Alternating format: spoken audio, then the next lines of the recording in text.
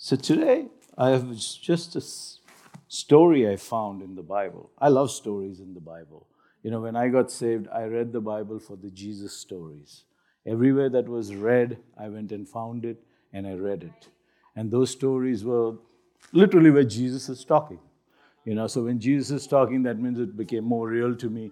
It was important, and I was like, all right, it's in red. You can't miss it. So whoever, when you're reading the Bible, the red stuff is where Jesus is talking to you. So go with me to Luke 19. So verse 1, it says, this first verse is very different. It says, on the way to Jerusalem, Jesus had to go through Jericho. You see, Jesus was going to Passover where he was going to die. He was going to get crucified. He was going to lay down his life for each and every one of us. And on that way, he went into Jericho. Now, Jericho was a place, the name Jericho basically means a place of fragrance in the Hebrew. You see, that they were famous for all the fragrances they made and everything. But Jesus had a plan why he was going into Jericho. He was going into Jericho to meet a man named Zacchaeus. Zacchaeus was the chief tax collector of the place. Okay, so in the olden days, the Romans had taxes, and then it was given to the tax collectors, and they could charge you above that, and all the profit they made of that, they could put in their pockets. So, when you ask greedy people to become more greedy, they do whatever they have. So if it was 10% tax, they were charging you 20% or more. Okay, so this is what basically the reason it was.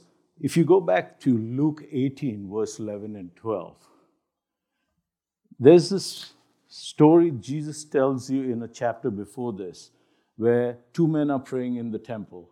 One's the Sadducee or Pharisee, whoever, and the second one is a tax collector. And the guy is making a prayer, and the Pharisee stood and began praying to himself, which is more funny. He began praying to himself. This is what's in the Bible. I didn't write that or whatever. He prayed to himself in a self-righteous way, saying, God, I thank you that I'm not like the rest of men, swindlers, unjust, dishonest, adulterers, or even like this tax collector. In the same room, praying to God, he was judging the other person. Sometimes this is what happens in church. I'm being very honest to you. Some people think they're better than the other person. They say, hey, I'm so good, but I know all the flaws of this person, and this is where we are. This is the hurt that some people get when they come under a religious system, a religious tradition. When we're singing the song, hey, God destroy all the tradition, all the religion. A lot of people have got hurt in church because of this. Because a self-righteous manner of people who have basically come in and said, oh, I'm so good, but I'm not sure about you. I'm not sure about your upbringing. I'm not sure about your choices that you're making, but I'm good. Lord, look at me. But that's a self-righteous prayer. Okay, so go back now to Luke 19. The name Zacchaeus means pure and innocent. I want you to start your life at that point. Your name is pure and innocent. When you were born, you were pure and innocent. You had no conniving nature, you had no greed, you had no sin, you had nothing. Okay? You basically were pure and you were innocent. How many of you will agree to that? Were you? Yeah? Yes? No? Who doesn't? Okay. So that it's important for you to know what's your origin. You're pure and innocent. And as we went on with life, we took on things. This guy became a tax collector. We took on other things that we did, which basically took us away from that point of origin of who we were, pure and innocent. It added a little more gray. It added a little more dirt. It added a little more sin into our lives. Okay? So this is the important part of it. Zacchaeus started pure, and he now is the chief tax collector. The biggest sinner, if you had to think in the terms of the Pharisee, that he was the greatest sinner. Now, why would somebody like Zacchaeus try to come and find Jesus or go to look for Jesus? There's another tax collector who wrote the first gospel, is the Gospel of Matthew. And Matthew basically was a tax collector. Somewhere in that must have transpired and said, hey, there's that tax collector. Remember, he follows this guy Jesus. So sometimes your friends invite you to come meet this Jesus, or hey, there was this man, he got saved, he got healed, he got this thing. And there's an invitation given to you to come and see this Jesus, because this is what he did to a man named Matthew, who was a tax collector. Possibly this tax collector, I didn't research that, but possibly Matthew was under him. He knew him personally or something. Hey, birds of a feather flock together. Right. So tax collectors, hey, we're eating well today, that kind of deal. So to me, in my head, I'm looking at this and I'm saying, Jesus, in his heart, he's thinking of the whole world because he's going to the cross. He's focused. He has to go through this little town, but he's not lost focus of that. In the moving to the bigger picture, he forgot somebody small in this town. Wow. This is Jesus to you. He was carrying the burden of humanity from all the years, and he still went through this town to meet this one person named Zacchaeus, just to restore him back to the place where he was pure and innocent. Okay? This is before the cross. You see? And I want you to know this because it's kind of interesting. We tell stories or we read stories. This is the only time in the whole gospel, all the gospels, that this story is mentioned, Luke 19. You can go look it up. And I always wonder, I pick up these random stories. I don't know why. Okay, I have a knack for it, I guess. Because I've tried to find these one stories which no other gospels have. Because if it's common, everybody knows it. But sometimes, like I was at breakfast the other day with friends, and they asked me, what are you going to preach on? I said, Luke 19 and Zacchaeus. They're like, we never heard of him. Wow. Yeah. And so nobody heard of Zacchaeus. So if you didn't hear the story of Zacchaeus, this is the story of Zacchaeus. Okay. So verse 3. Okay, Zacchaeus was eager to see Jesus. Okay. How many of you are eager to see Jesus? There is an invitation for you that you are able to see Jesus. He wants you to see him. It's not difficult. You cannot attain it with your mind. You cannot attain it by all your kneeling downs, all your everything. It's a very simple invitation. A few months ago, a preacher basically said, hey, Jesus is coming to meet you in your house. And I took it and I said, yes, he is. It was like a word that suddenly felt so real that I literally went back home and I wrote the date down. I said, Jesus is coming to meet me. Nothing else. I didn't care what, we are like, what is he going to bring for me? What is he going to do for me? I didn't care. I was just happy that he was coming to meet with me in my house. That's all. For us, the whole thing, this whole world, everything, when it ends, will be, hey, are we one with Jesus? Are we going with Jesus? Are we going to stay with Jesus? Are we going to live with Jesus? Are we going to love with Jesus? And all that we're doing right now is that same practice. You're practicing for where you are going.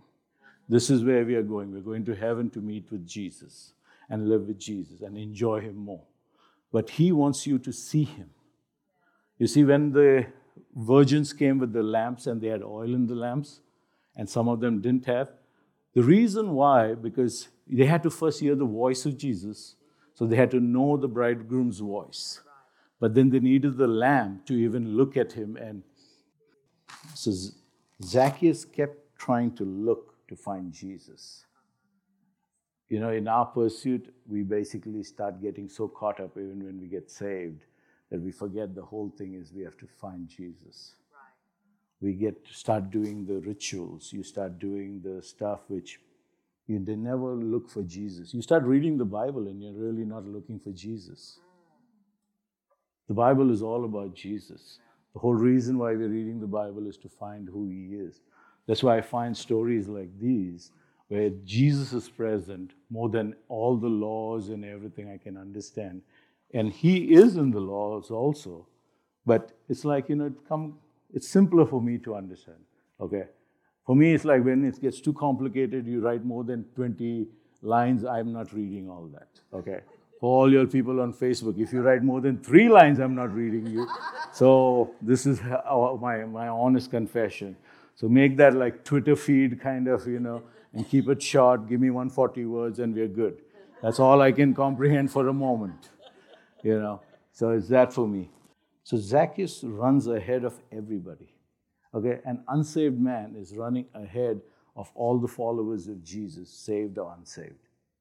There are coming people in this church, there are coming people to church, the global church, who will start running ahead of you. If you basically slack off and you basically stop looking for Jesus and seeing Jesus' face, there are coming people who will run ahead of you and will position themselves better than you, and they will meet Jesus. Not that you're going to miss out on it, but you have to run. There's coming a time you have to basically wake yourself up. This morning is a good wake-up time. With this cool, sleepy weather, you have to wake yourself up and say, hey, I need to go look for Jesus. Right. In this whole thing, you're basically invited to that place of, hey, is it still burning in me? Am I still loving Jesus? Or I'm happy sitting on my couch at home and saying, I'll go to church on Sunday. Daily we seek Him. Daily we hear from Him. Daily we seek His face. Zacchaeus reminds me of myself. That's why I think I picked this story, and it became more real to me. When I grew up Catholic. Growing up Catholic, I went to a Catholic camp where they started talking about the Holy Spirit, where I had to give my life for the first time to Jesus. I was sprinkle baptized and everything. I went over there and just wept my heart out. I wrote a book of all my sins. It took me 3 days to go for confession. That's how God was really working on my heart. I hid away under a tree, wrote for 3 days, and this guy comes, and he was a cardinal from Rome, which was more funnier. He was the treasurer of Rome, of the Vatican. And he was taking my confession, which I thought was, oh, wow, what are you going to do? So he asked me, are you repentant of all this? And I said, yes. And he said, okay, go, your sins are forgiven. And he gave me, these prayers to pray. But God started over there. And every time there was healings, meetings and all, where the words of knowledge were given, my heart would warm up. My heart would basically become like, hey, I want this, And I never knew why. Nobody explained to me. We had just started reading the Bible. When I read the Bible, I really read the Bible because Philippians 4:13 was on the back of a Fiji rugby team, and they ended up beating Australia, in a World Cup where they were the underdogs. And I said, because it said, first off, I looked at the back and I went to find my Bible. Sadly, my Bible had termites in it. That's how much I used my Bible. Okay? I had termites in it. This is the state of the church. I'm telling you, there are people who don't even open the Bibles. They're gifted Bibles and all that, and they don't even open the Bible. My Bible with termites basically said, I can do all. No, what's 4:13? It's 4:13, and it said that they were basically could do all things. I was like, okay, I got to see this match now. So second half, I stopped studying. I was in my exam term, right, where I was studying, and these guys won, and beat Australia. So I called all my friends, Hindu, Muslim, didn't matter what. I said, that verse is working for that Fiji team. It will work for us. You know why? Because during our midterms, our verse was, knowing is half the battle won. Do you know where it came from? G.I. Joe. Knowing is half the battle won. Hey, we had life verses, okay? We were good about it. Knowing is half the battle won. What our knowing was not about anything. Our knowing was what chapters are there in the book. That's what we were trying to know, because we didn't know anything else in that. At least figure out which chapter, and then if they said, talk about soap, organic chemistry or whatever, talk about soap, or inorganic, talk about soap. And we wrote a whole thesis on that, and there was nothing from the book, but we made it up. We basically made stuff up, and we were good at it. So we had to at least know what the chapters were to write stuff about. But from there, God took me to Kuwait. Okay, you got to understand, I had 2 degrees, went to Kuwait. They had promised me a job, and I never got that final signature from the guy who was supposed to sign my papers. I turned out to become an illegal immigrant in Kuwait with 2 degrees, and I had no idea what to do. I was stuck in Kuwait. There was a period of amnesty where I left my house and I got to the airport. I was safe, but in between, if they stopped me, they could shoot me. That was it. Now, in midst of that, I go to church with my mom and all, who are still like, they're in the evangelical church, and so they have already transitioned from being Catholic to born again and everything. And so I'm going with them just because I have nothing else to do. It's pretty boring in Kuwait, right? In that hot weather, there's nothing else to do. And so I'm standing in the car. The military really comes and stops us, asks us for our civil IDs, which is like your driver's license and all. And all of them give the civil ID, and I don't have anything, so I'm just sitting and I'm trying to run. My mom is saying, if you run, they're going to shoot you. Okay, so sit over there. And I was suddenly made invisible. In that moment, and this is daytime, or not even in the night, I was suddenly made invisible. They didn't even ask for my paperwork, and I went on. That confidence I had that God was hiding me, and I could go to church. You see, when you're thinking about, hey, should I go to church or something, in the midst of all that, God's heart was, I can even hide you from all the authorities, all the people who mean harm for you, and bring you to church. Because that's where He wants to meet with you. So you have to understand that. As I went to church, now I'm going for day and night service. I'm going from Korean to Spanish to you name it. Every language, every church, I'm going to every service. When people tell me they're really searching after God and they're running after God, I always wonder, because what other services have you gone to? What else have you done? Where have you really gone and searched? You see, we call it a seeker, right? Zacchaeus was a true seeker. I had that. I didn't understand that why I was seeking, because I knew there was something missing in my life. I had to basically come back and say, hey, so to me, that was it. I used to go for Filipino services. I knew more Tagalog speaking people before I came to Epicenter. And they were some of the best guitarists. Everybody had a guitar. Every Filipino had a guitar. It was like the guitar shop guy was also Filipino, and he was giving the gospel in Kuwait. When people came to buy a guitar, he would give them the gospel over there, play beautiful music. They didn't know what they were listening to. He could play Amazing Grace, and they would all be there, but they just were there. That's how it was. But we basically lived with that kind of thing.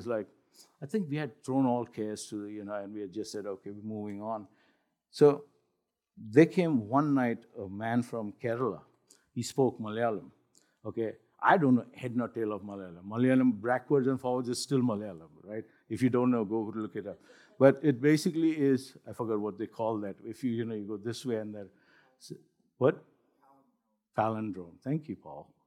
Paul of the palindrome. So to me, it's like the guy comes and he says, God wants to use you.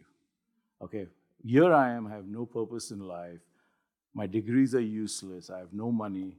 I have nothing. And this man is telling me that God wants to use you, and He wants to use you as a chalice. Now, you've got to understand, as a Catholic, the chalice is very important. You put the wine in it, and during service, they lift it up, the body's broken, and then you drink of the wine. And the chalice is what the cup is. In my heart, when God, if you want to make me a chalice, that means your lips will be on me. That's it. I didn't care about anything else. That night was my night of decision. You see, Zacchaeus ran after Jesus, climbed the tree, waited for Jesus, and then Jesus came and stood right under the tree at that time and a moment and looked up to Zacchaeus and said, come down, I want to go to your house. That was my night of decision, where basically Jesus came, stopped over there, spoke in Malayalam to me, and I understood through a translator, and he said, hey, I want to use you. And that whole night, I was on my knees, wondering what I should do. That was my night of decision. I had to basically sit there, I had to think, I had to say, okay, God, my life is useless anyways. I have no idea what to do, but okay. So that night I made a decision that I was going to accept Jesus. Okay. So to me, in my heart, there were multiple times I received Jesus, but then I went back to my old lifestyle. I didn't know the true meaning. But that day was the day where it set apart everything. And that day was when I accepted Jesus. So as Zacchaeus of that day, I basically stood and I just looked at Jesus and he met me face to face. 3 times I heard the voice of God. The first time was in the voice of my dad. He said, Grace. My mom's name is Grace. And I was like, why is my dad calling my mom's name? Because she's in the same bedroom with him. Second time, I went and knocked the door. I said, no, we didn't call you. Second time, basically, again, I heard the name Grace. And I was like, okay, now what? So I went back again. And then I realized that the third time, I didn't need a third time. Because I remembered Samuel in the Bible, that God called him 3 times. And I didn't need a third time. That day basically was set in my heart. And the second time I said, God, I hear you, the grace. He gave me grace to go through that time. Grace has always been on my life. Favor has always been on my life. The same way it is for you. Go back to, I'm getting to a place, because y'all can come up. Yeah. Go to verse 5 and verse 6 if you can. When Jesus got to the place, he looked up into the tree and said, Zacchaeus, hurry on down. I am appointed to stay at your house today. Or he says, I want to stay in your house. From the beginning of service to to everything, there have been multiple altar calls given to you all today. The Jesus who died on the cross for you, basically, Jen said it, Janine said it, Pastor Lena said it. He wants you to basically come and meet with him.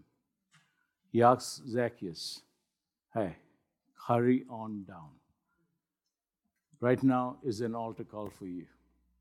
Hurry on down. This is where he's going to meet with you. Because he says that when Zacchaeus hurried down, he met Jesus face to face. There are 2 parts of what I'm going to do right now. First is an altar call. If you have never received Jesus as your personal Savior, I want you to come down. This is an invitation to you for the very first time. Doesn't matter what you went through. Doesn't matter how bad you thought. I wrote this. It says, God helps those who help themselves. It's not in the Bible. It's not in the Bible. We put that as a Band-Aid or whatever. I don't know why we put it, to get people to help themselves so that they do something and, just don't rely on God. My God is saying, hey, I want you to rely on me. I want you to lean on me. When you cannot do stuff for yourself, I know that I can do it for you, but I want you to trust in me. This morning is the call to you. Come down. This same Jesus who met Zacchaeus and went to his house and ate with him, where Zacchaeus made restitution, he gave up half his wealth, and then he said, whoever I cheated, I will make restitution for them even 4 times, like how David had said that he wanted to do 4-fold restitution when he had killed basically Uriah the Hittite, and Nathan had basically come and told him, it's like, hey, you are the man. You are the man who has wronged. So right now, I'm inviting you, every person in this row, every person in this side, every person here, every person on my right, I'm inviting you to come meet with Jesus. He wants to meet with you. Jesus, who died on the cross, had you on his mind before even you came to this place. He wants to come see you face to face. So, I have no other words to say, but come on down. Hurry on down. This is where Jesus is, and he wants to meet with you. Is there anyone in this place who wants to come and receive Jesus? Ask your neighbor, would you like to? I'm asking. Would you, sir? Would you? Come on.